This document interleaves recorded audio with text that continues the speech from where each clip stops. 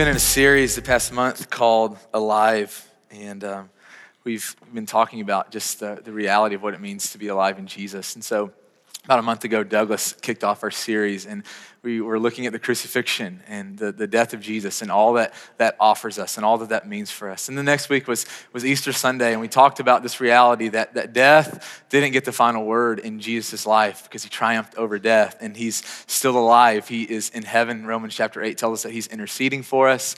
John chapter 14, he is preparing a place for us, that one day he will come back. We will see him face to face, that the reality of that Christ is risen, that Christ is alive. And so we began to start talking the week after that about the implications for followers of Jesus of the resurrection, that Jesus being alive isn't just something that we keep in our heads, that it begins to change every part of the way that we live and act and interact with the world around us. And so, 2 weeks ago, Andrew taught us about loving our neighbor, and just this interesting conversation where this man walks up to Jesus and he says, hey, what's the best way to live my life? And Jesus says, of course, love God with all that you have. And the second thing is just like it, love the people around you just like you love yourself. And so loving our neighbors was the second most important thing to Jesus. And so we've been talking about as a church family, hey, how do we, living life following Jesus, start to embrace his teachings, to embrace the things that he has told us to do? And so last week we talked about what happens when someone really does come to grips with the reality of his love,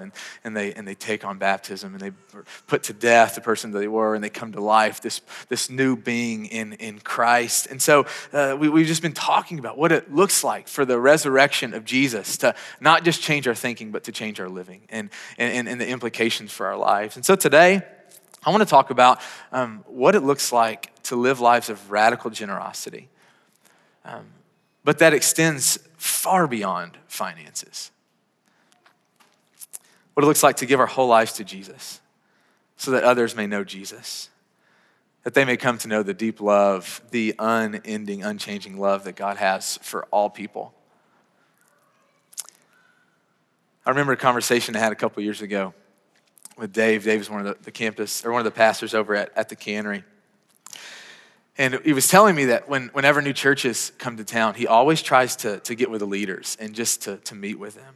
That whenever a church is planning in Nashville, he tries to get with them and to encourage them and to thank them and to bless them. And he was telling me, he said, it is not a threat when churches are planted in Nashville. He said, it's actually a blessing. He said, you see, when other churches decide that they want to be a part of this city and to help us reach the lost and to advance the kingdom, only the enemy could convince us that it's anything other than a blessing. If we were in a physical war and people came to fight with us, we wouldn't be mad, we wouldn't be frustrated, we wouldn't be so territorial, that our heart would be about winning the war. And there was something about that conversation that Dave and I had that just helped me see things on a completely different level. To understand the necessity for us as a church family to be kingdom people, to see the bigger picture of what God is doing, to capture the opportunities when they come our way. You guys are very captive this morning. I'm so almost intimidated by how well you're locked in. 10 years ago this month, Ethos began. We celebrate our birthday in November, but we actually started 10 years ago in April, and we met in Frothy Monkey over in 12 South. And we only met there for 3 weeks because we couldn't afford rent. And so we had to go to a park where we could steal electricity. And we just keep asking for forgiveness for that. But there was, when we started Ethos, the heartbeat was, hey, let's reach the people in the city who don't know Jesus. That people who don't have a home, that don't know Christ, that don't know his goodness, let's be a church. Let's play our part in helping reach the city and those people. And so it was amazing to see the way that other Christians kind of gathered around us. And as they heard about what God was putting in our hearts, they cheered us on and they encouraged us. But there was one church in particular, this church named Harpeth Hills, that was just an amazing blessing to us. And they blessed us immensely with finances, but so much more than that. With friendship and resources and wisdom. And it's like this church that really, they're far away from us in terms of proximity. And yet they just kept seeing God doing something in our city. And because they were kingdom focused and not just trying to build up their church, man, they realized that the same things that were beating in our hearts to reach the lost were the same things that were beating in their hearts. And so they wanted to see this city step into revival. They wanted to see this city come to know Jesus as king. And they realized that they couldn't do it by themselves. And they realized that there was a group of Christians that were going, man, we want to do something. And they chose to bless us immensely. I love the text that we're in today, and it's kind of an obscure text. You might have, as Jacob was reading, like, what in the world? Where does that come from? 2 Corinthians, to give you a little context, is a letter written by this man named Paul. He was writing to a group of Christians that lived in the city of Corinth. He's writing to them in a part of the letter that we're going to be in today. They were literally in the midst of gathering finances to send to people who made up the church in this other city in Jerusalem. This group of people that were struggling to make ends meet. And I love what Paul writes to this letter. You can just imagine they're sitting in a living room or wherever it is that their church met. Probably not somewhere as cool as this place, but this is what he says in verse 12. He says, this service, this act of you giving your money that you perform is not only supplying the needs of the Lord's people, but is also overflowing in many expressions of thanks to God. So this service that you perform is not only supplying the needs of the Lord's people. And I'm just thinking about how fun it is, if you ever have got to experience this, to help people, how fun it is to help people who are in need of something that you actually have. How fun it is to meet a real need. And it doesn't mean that it's always easy, man, but giving of yourself for the good of others, for the cause of the kingdom, for the sake of Jesus, man, is so deeply satisfying. And it's so countercultural to the world that we live in. So I'll tell you a few examples of the way that I've seen this kind of play out. I think about my wife. Amazing woman, Courtney. If you don't meet her, you need to get to know her. A couple years ago at Christmas, we were trying to think of a way to meet our neighbors. And so we were like, hey, let's, she makes this great Christmas candy. So we were like, let's make Christmas candy and take it to our neighbors and sing carols. And so, we're standing on the porch and Finley and Jones and Courtney leave me hanging and I'm singing a solo of We Wish You a Merry Christmas. But this really cool moment kind of came out of it where this woman, she invited us into her home and we get to know some of her story and we realize that she's just lonely. She has no one in her life. So she invited Court. She's like, hey, would you come down and just, I'd love just to talk and just to get to know you. And it was awkward, right? It wasn't like this life-giving, life-changing conversation. But the reality is that she looked at her life and she said, man, my life isn't just about me. The way that she gave of herself for the good of others. Or I think about in October, one of the things that we do, and this has just kind of been a growing thing in our church, that every October, man, we take a Sunday and in the middle of worship, we get up and we go to Kroger and we clear out the aisles and we take the food and we just give it to a ministry in Nashville to partner with them. And last October, I go, you realize that you gave so much and we gave to this organization out in Antioch that gives real food to refugees? People who have been driven out of their country, who don't know the language, who don't know anyone, and you just choosing to do something different, just being okay, getting out of your seat and spending a little extra money. And in the way that you physically bless people, and the beauty of it is that you and I, the most of us, we will never even get to meet the people. You'll never even know the way that you choosing to give yourself bless other people. And that's the beauty of the kingdom. Is that when we understand that it's bigger than us and that we get to play a part in helping other people, this is family. That we understand that in the kingdom, that as God's people, we are our family. And you think about this, when your family needs something, it's just different, right? Like when Courtney calls me, she needs something, everything else falls down. And what she needs is elevated to the top. And the same thing for our church family. When there's someone in our church that is in crisis or is hurting, it's that it takes precedent. And for us to start viewing the world, to start viewing other churches, to start viewing what God has us for in this city as building the kingdom. and blessing the kingdom, and that we are all in this as family. I love what he says in verse 13. He says, because of the service by which you've proved yourselves, others will praise God for the obedience that accompanies your confession of the gospel of Christ, and for your generosity in sharing with them and with everyone else. You know, I think this is true, that your acts just have this way of testifying who you really are. That the things that we do actually speak for themselves. They speak of what is going on in our heart. You know, think about Nick, and some of you guys, you know, Nick's a silent servant. He runs slides most week. He gets here every Sunday to set things up with the tech world. Just this amazing man. And there was a season where every Sunday, Nick would go and pick up this man named Kevin, who was a part of our church family, because Kevin didn't have a ride, and he wanted to be part of our church family. And he felt like, man, that he belonged in this place because you made him feel welcome.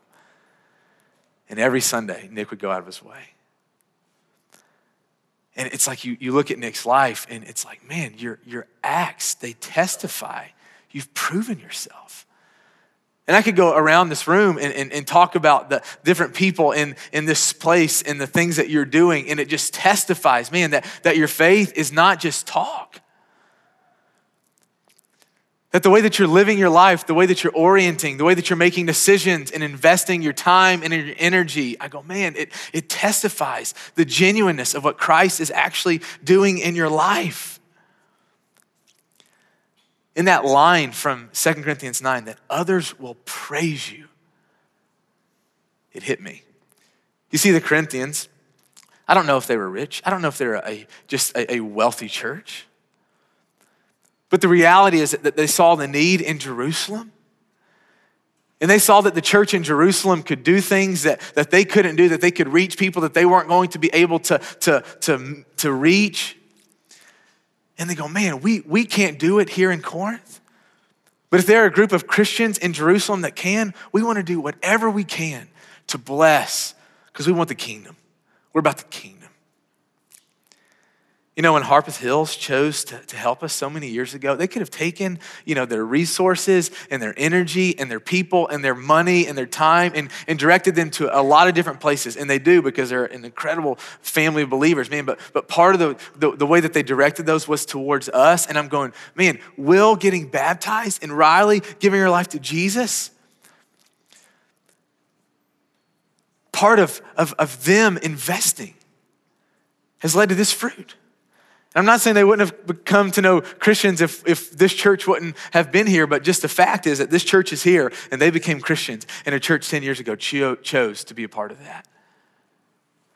And they have no idea. They're not sitting around in Brentwood this morning talking about the 8 baptisms on Sunday night. They're kingdom people.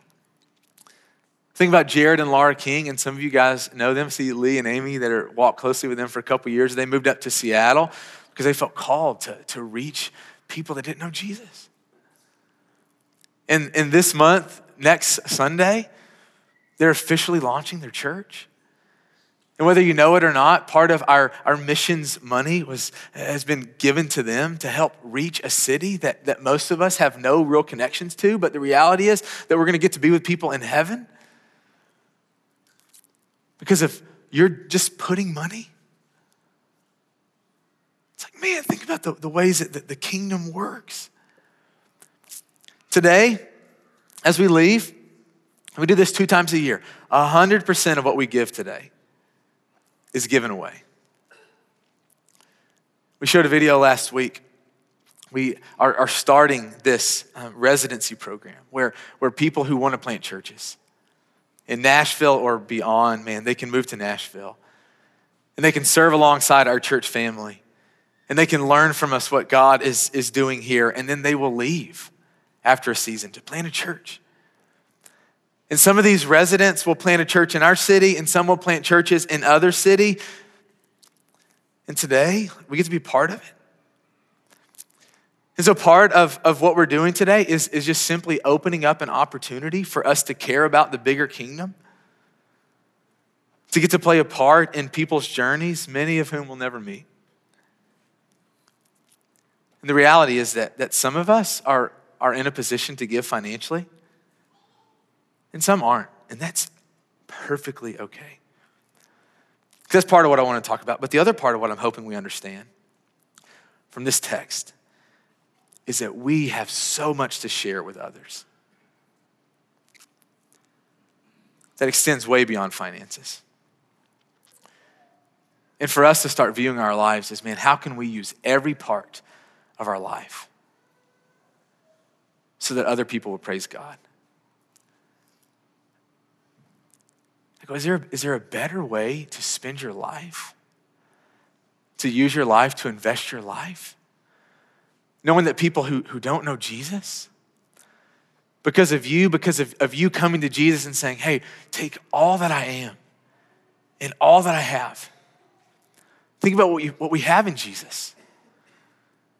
Think about what you've encountered because of the real Jesus. And some of you have forgotten this because it's just become so normal, but take Christ out of your life and think about what you have. Think about the overwhelming peace, Kalela, that you have because of Jesus. That you're in waiting, but you know that he's using you. You think about the joy, Cody, that you have because of Jesus. Think about the hope that we have because of Jesus. Think about the way that we know that Christ is on the throne, that there's nothing that we are facing, that he is not with us, that he doesn't hear us, that he doesn't care for us. And to think that we get to use our lives to help other people encounter this Jesus. And I'm going, man, that is the sweet stuff of life. And there are lots of good things that this life offers, man, but helping people come into this place where they praise Jesus willingly and joyfully. The journey that we all go on, you think about this in Christ, where that there's a point that all we do is we think about ourselves, we think about our own preservation, we think about us, and then Christ starts to crack open our hearts. And we realize that there's so much more to this life than just making more money and having a better whatever. We start to grow into the fullness of Jesus. We start to want other people to have what we have in Jesus. And Paul goes to this church in Corinth, man, he just speaks right to their heart. He says, others will praise God because of you. You know, the reality is that each of us, because of Jesus, we have a part to play in the kingdom.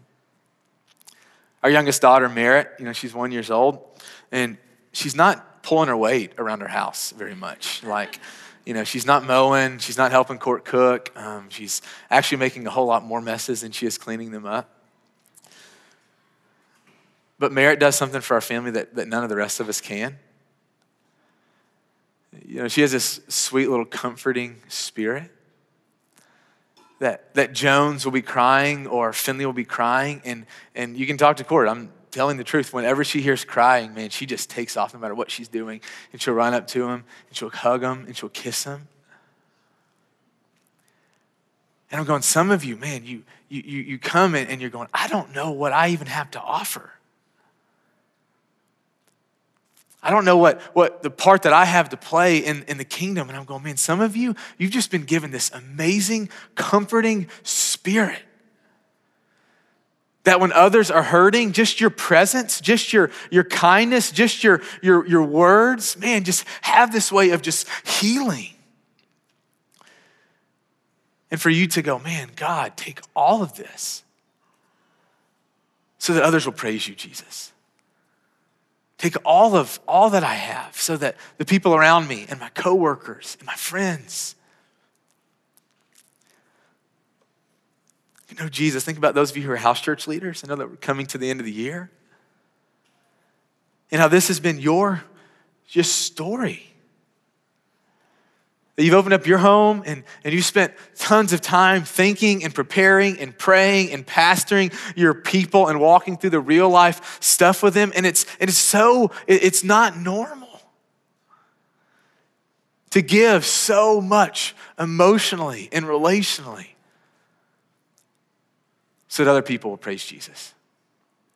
And the Lord sees it and the Lord blesses it. Think about my friend Caroline Morris. I haven't seen Caroline today. Caroline is writing this amazing blog right now.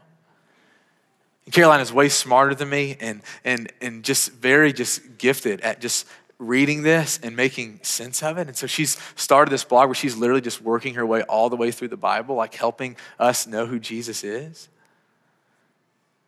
This is on Instagram. It's called Our Story is Good. And I haven't talked to Caroline about this, but I know her heart. The reason she's doing it is not to get glory for herself. It's because she wants people to know God. And she's going, man, God used every part of my life. Think about those of you who teach and who volunteer every Sunday. The way you show up early and you set up a chair and you're hoping that the friend that doesn't know Jesus, today will be the day that they show up.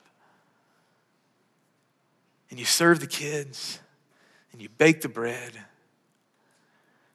It's so for others to praise Jesus. Think about Riley and Joey, cool ministry that they're getting to be a part of. As men come out of prison, they're helping orient them back into life. Think about my sister Amy, who happens to be visiting today, and she's an occupational therapist, and there's a woman that is in our house church, and she has early onset dementia, and Amy takes her kids to visit and to play and to bless and to use her skills. And for us to come to this place where we go, Jesus, man, I want every part of my life to be used so that other people know you. But here's the question we have to ask. What is it about the people of God that causes us to think about people besides ourselves and to give what we have to bless them? Because the reality is there are a lot of humanitarians that don't know Jesus. There are a lot of really good people in our world doing a lot of good things. What's the difference? The difference is Jesus. That our lives are not for our lifting up, for lifting up the name of Jesus. That our motivation is Jesus. It's because of the Jesus that we read about in the scriptures, man, the life that he lived and the way that he just, like blessing just followed him. And we go, man, we want to live like you, Jesus. So 2 Corinthians 8, verse 9, this passage, it says, for you know that the grace of our Lord Jesus Christ, that though he was rich, yet for your sake he became poor, so that you through his poverty might become rich. And it's so much more than finances, right? The grace that touches every part of our lives. So here's how I want to end today. Sometimes we are like the Corinthian church. We have something to offer those in need. And sometimes we're like the Jerusalem church, and we're the ones in need. And here's what we have to understand, that both are the church. And one is not greater, one is not more important, one is not more needed. That both are God's. The one who has something to give and the one that is in need. And so this morning, here's what we're going to do in just a minute. I'm going to invite you to go to the communion tables and to grab a piece of bread and to grab a cup of juice and to come back. And if you feel comfortable, to circle your chairs up with 4 or 5 people around you. And to share and to pray.